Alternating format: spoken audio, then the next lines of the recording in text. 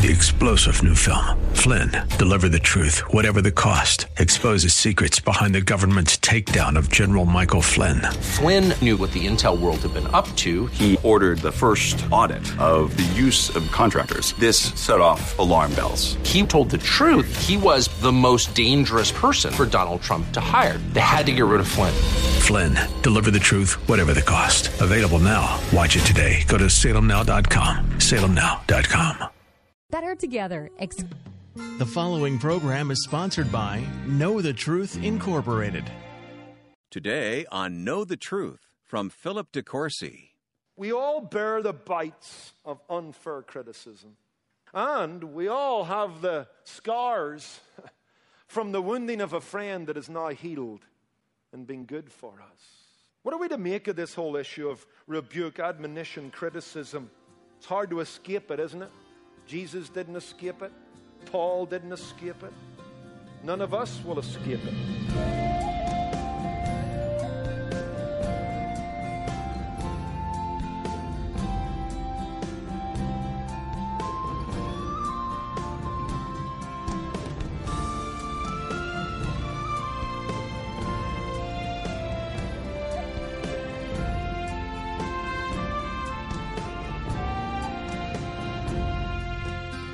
Welcome to Know the Truth. Today, Philip DeCourcy reminds us that whether we're a corporate CEO or a chief cook and bottle washer, we all have critics, and we'll get chided by friends, family, and even strangers. So we're returning to Ecclesiastes chapter 7 to learn how to receive a rebuke and learn from it. To guide us through this process, we're being encouraged to look to Jesus, who modeled humility and grace under the most severe of circumstances. We're gaining more godly wisdom from a message Philip has titled, Live and Learn. The story's told of a young bank executive who was about to get to the point of the pyramid in terms of the company structure. And before he took the job over, he decided to talk to the leader whose mantle he was now about to carry. A man who was wise in years, experienced and successful in executive leadership. The young man asked him a series of questions, and it began with this question. He said, "What would you attribute your success to?" The older executive said to the younger executive 2 words, "Good decisions." The young man said, "That's good, I understand that. I want to be that kind of leader. I want to make good decisions, but I've got a second question." He said, "How do you make good decisions?" He said, 1 word, experience. Yeah, I get it. That's true. You know, if you're going to make good decisions, you've got to be experienced. But here's my last question to you. How do you get experience that allows you to make good decisions? And the executive looked at him and he said 2 words, bad decisions. There's little doubt that we live and learn even from our bad choices. Let's be honest. Life is one great classroom in which experience becomes the best teacher. Over time, the wise person comes to see through observation and experimentation what works and what doesn't work, what's good and what's bad, what's right and what's wrong, what's vain and what's permanent, what God blesses and what God curses. Over time, through experience and experimentation and observation, the wise person will get it. Let's take our Bibles and turn to Ecclesiastes chapter 7. And we're going to continue to work our way through chapter 7, verses 1 through 14, and we'll just get to a better place in the passage. In verses 1 through 4, Solomon encourages us to live and learn when bereaved. In verses 5 and 6, he encourages us to live and learn when berated. And in verses 7 through 14, he encourages us to live and learn when bewildered. So we live and learn when bereaved. Last week we saw that it's better to go to the house of mourning than go to the house of feasting. Solomon would encourage us to contemplate our own death and our own demise. Often it renders a kick in the pants like nothing else does. That's the wisdom of Ecclesiastes 7, 1 through 4. So we live and learn when bereaved. But let's move on to verses 5 and 6. We ought to live and learn when berated, criticized, called on the mat. Let's read verses 5 and 6 again. It's better to be criticized by a wise person than to be praised by a fool. or as maybe the New King James would put it, better to receive a rebuke by a wise man than the laughter of fools. Verse 6, indeed, a fool's laughter is quickly gone, like thorns crackling in the fire. This also is meaningless. Solomon has lived long enough to know that it's better to receive a meaningful slap in the face than a meaningless slap on the back. The back slapping that's so much part of the party scene and the culture, where there's so much meaningless talk, devoid of reality and honesty and transparency. He says that's like thorns crackling on a campfire. They make a lot of noise, but they don't burn for very long. They're not like a good log. They're not like a good lump of coal. And so's the laughter of a fool. And for a few moments, let's drill down into this. Let's get practical. Let's get pastoral. We all bear the bites of unfair criticism. We can all point to them. And we all have the scars from the wounding of a friend that is now healed and been good for us. I wrote down a number of things to myself when I first studied this passage some years ago and then came back to it this week. 5 things that we'll move through very quickly. But if you're dealing with criticism or you're thinking of giving it, here's some things to bear in mind. Number 1, some people criticize because it's easier to see the faults of others. Some people criticize because it's easier to see the faults of others. Now, Jesus tackles that, doesn't he? In Matthew 7, 1 through 4. He doesn't say you can't judge, which is often how that verse is interpreted. But he does say if you're going to judge somebody, you need to first judge yourself. What's the standard? Because it's not one standard for you and another standard for them. If it is, you're a hypocrite, and it'll come back to bite you. And then Jesus, paints this hilarious, humorous picture. Don't be like someone pulling a toothpick out of somebody's eye, while at the same time there's a 6x4 sticking out of your own. Jesus warns us here. Condemns the censoring of others for their perceived shortcomings, while all the time you are blind to your own faults. As someone has so memorably said, faults are like the headlights in a car. Those of others seem more glaring than our own. Isn't that the truth? I want to be mindful of that. Some people criticize because it's easier to see faults in others. And by the way, when you smoke somebody like that out, then you don't need to lose a lot of sleep over their criticism. If you dig down deep enough into any criticism, you might find a kernel of truth in it.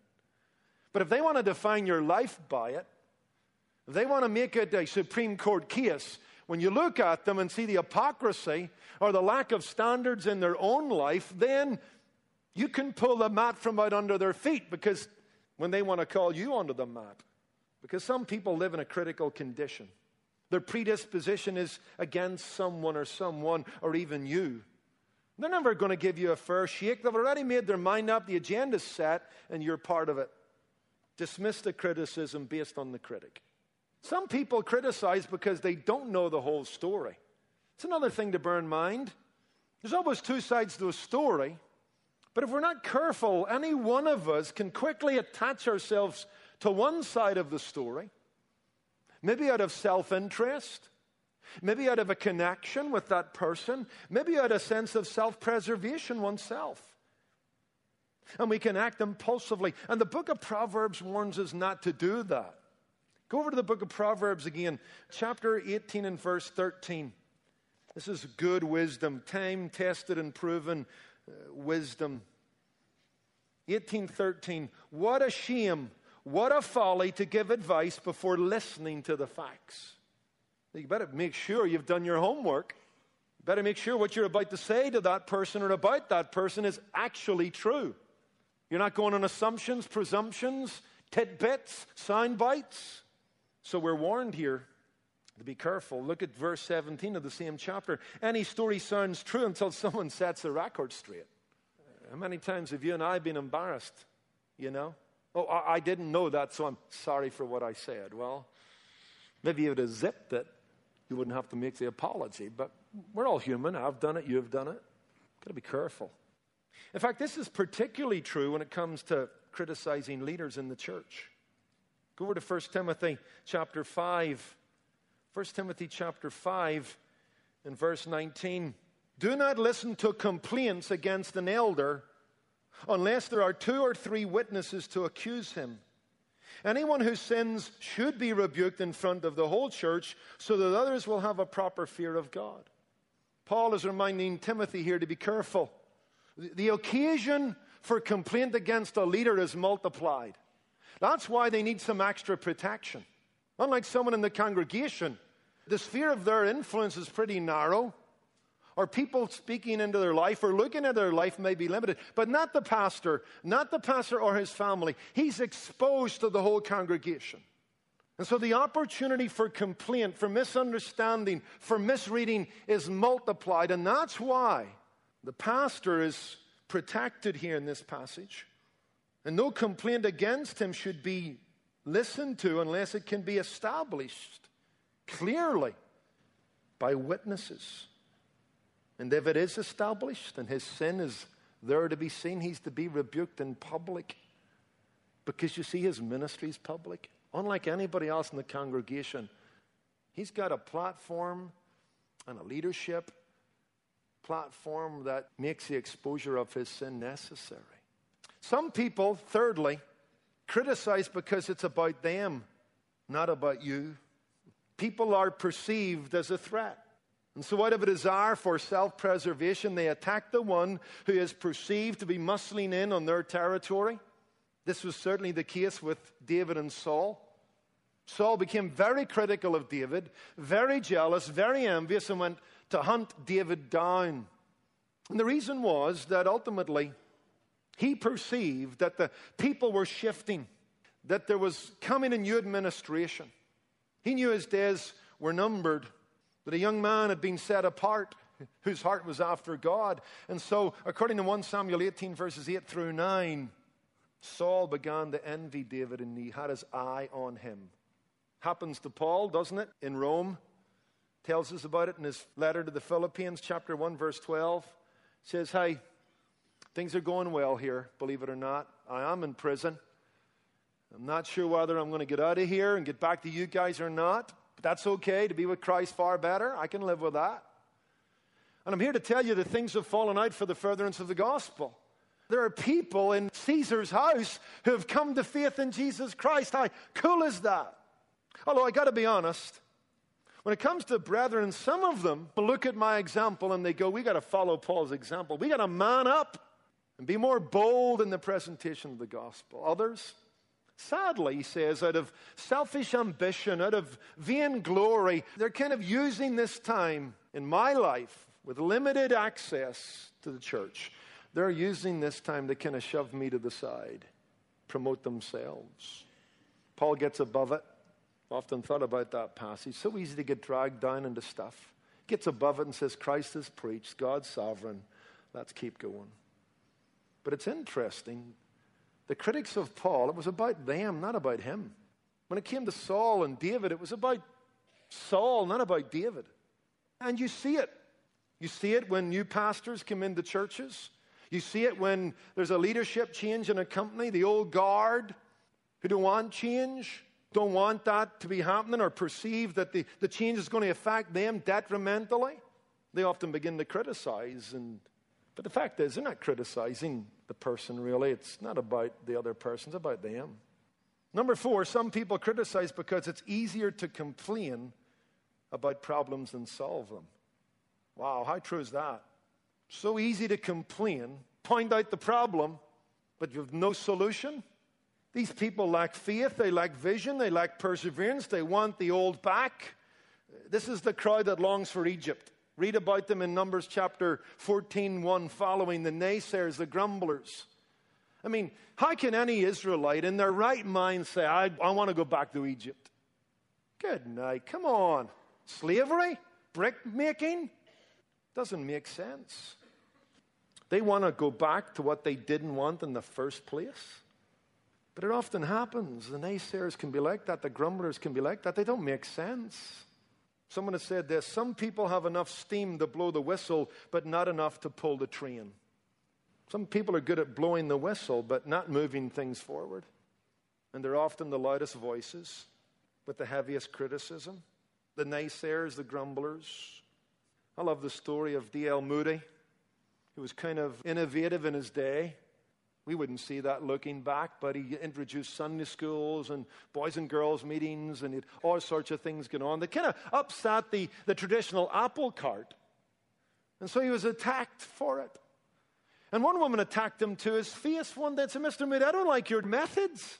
And Moody said, "Well, I don't particularly like the method, but they're the best I've got. Tell me, what methods have you got? Maybe I can learn." She said, "Mr. Moody, I've got no methods. I just don't like yours." To which he said, "Then I like my methods better than your methods." People like that. I've been amazed across my ministry to find people who want to tell a pastor how to lead a church and preach a sermon. But they couldn't lead a group of children across the street if they had to.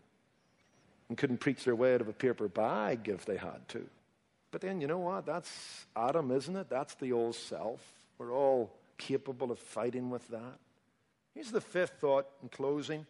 I'm coming back to the text here. Some people criticize because there is a fault to be corrected. There is a sin to be confronted. And wise is the person who hears the rebuke of the wise man, who's none of these things we've talked about. At times there are things about us and about me and about you that need to be straightened out. Sometimes the criticism is right on target. We stand guilty as charged.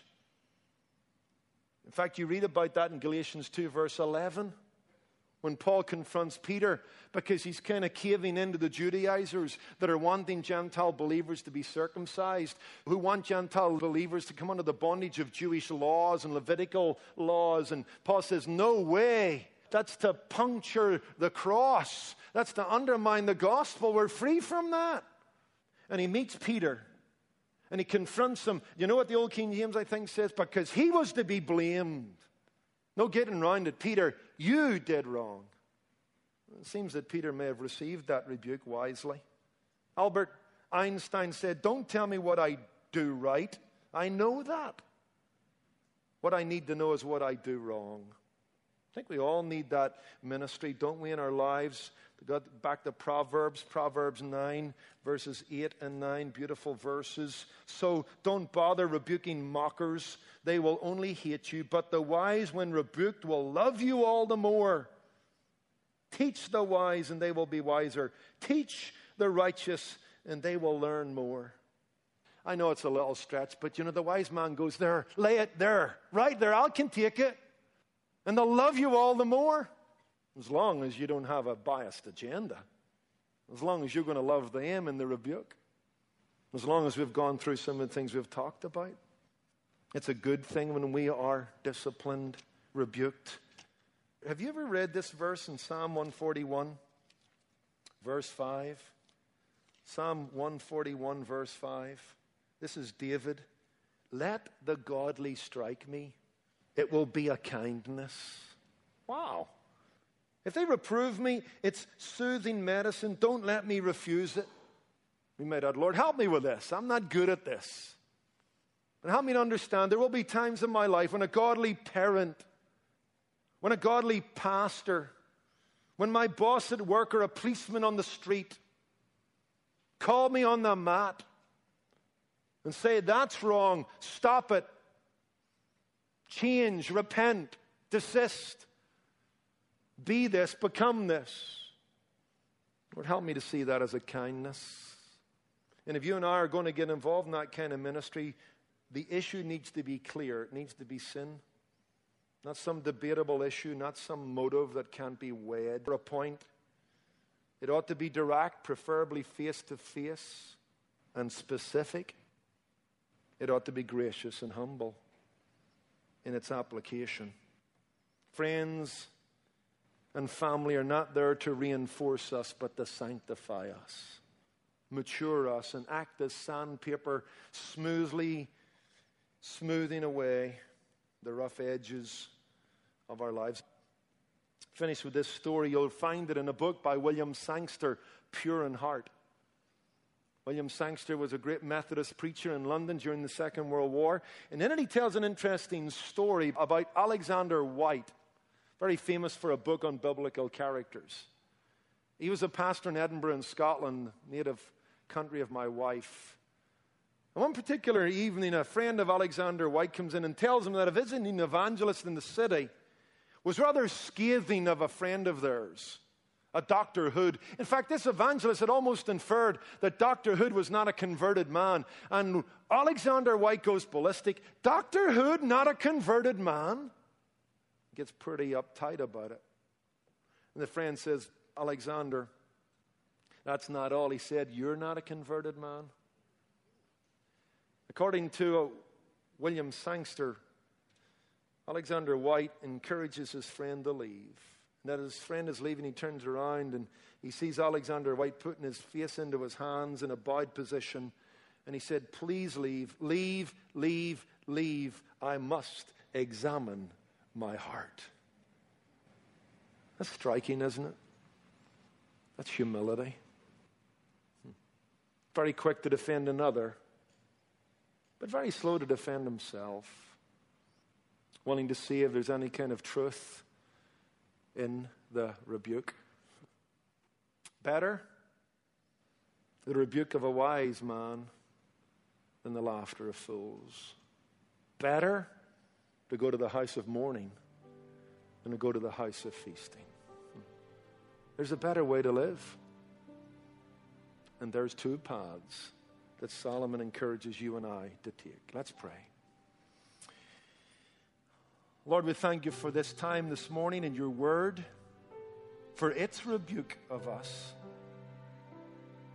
Oh God, we pray that you would work on us, take the sandpaper of your word, smooth off the rough edges, make us more like the Lord Jesus, who when he was reviled not again. And when he had to rebuke, he did it in a measured, gentle, firm, biblical way. Lord, help us to hear Solomon's criticism of criticism and learn from it. Lord, lead us along the way. Point us in the right direction. For we ask and pray these things in Jesus' name. Amen. A prayer for humility. You're listening to Know the Truth with author, pastor, and Bible teacher Philip DeCourcy. Today's message is titled Live and Learn, and it's part of a larger series in Ecclesiastes called The Quest for the Best. You can listen to previously aired messages when you visit us online at ktt.org, or order messages on CD when you call 888-644-8811. It's exciting to know that people all across the country tune in daily to study God's Word here on Know the Truth. Listeners like Sharon, who recently wrote to Philip saying, "Your messages are full of biblical, spiritual teaching. It always strengthens my daily Bible reading, and it helps me share my faith by retelling things from your sermons. The Holy Spirit is certainly working through your ministry." We're grateful to have Sharon growing in faith through the hearing of God's Word here on Know the Truth, and she's just one of thousands who listen, influencing families and communities with the love and truth of the gospel. And it's friends like you who make this possible. Through your generosity, we receive the financial support to plan, prepare, and distribute these daily messages on the radio and on the web. Now, maybe it's been a while since you've made a donation to Know the Truth. Why not renew your support today? You can call in your gift to 888-644-8811, or give online at ktt.org. Or if it's easier, just mail your donation to us at Know the Truth, Post Office Box 30250, Anaheim Hills, California, 92809. And when your donation is $20 or more, we'll send you a resource to bolster your faith with the evidence for Jesus' resurrection. Request The Resurrection in You by Josh and Sean McDowell when you give today. And if you're brand new to Know the Truth, or if you've never reached out before, we'll also send you the free CD message titled Access Granted. It's a copy of Philip's recently aired Good Friday broadcast explaining how Jesus' death and resurrection changes everything. Just call 888-644-8811. There's more bold biblical teaching coming up next time when Philip continues his message titled Live and Learn. That's Monday on Know the Truth with Philip DeCourcy. Today's program was produced and sponsored by Know the Truth Incorporated. Jesus said, "You shall know the truth, and the truth shall make you free."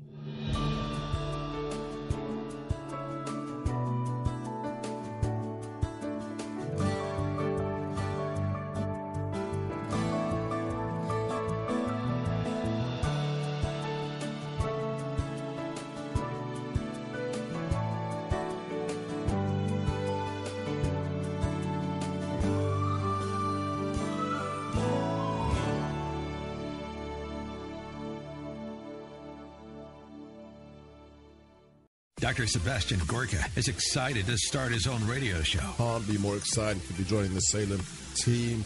This is the best faculty in talk radio. Dennis Prager, Hugh Hewitt, Larry Elder, Mike Gallagher, Eric Metaxas. Wow. We love it. America First with Dr. Sebastian Gorka. America First with Dr. Sebastian Gorka. Weekday afternoons at 3 on AM 780 WAVA and weeknights at 10 on AM 570 The Answer. You'll always get this straight story from Dr. Sebastian Gorka. Look at ISIS. Who talks about ISIS? ISIS was on the front page every day, beheading people. But nobody talks about it.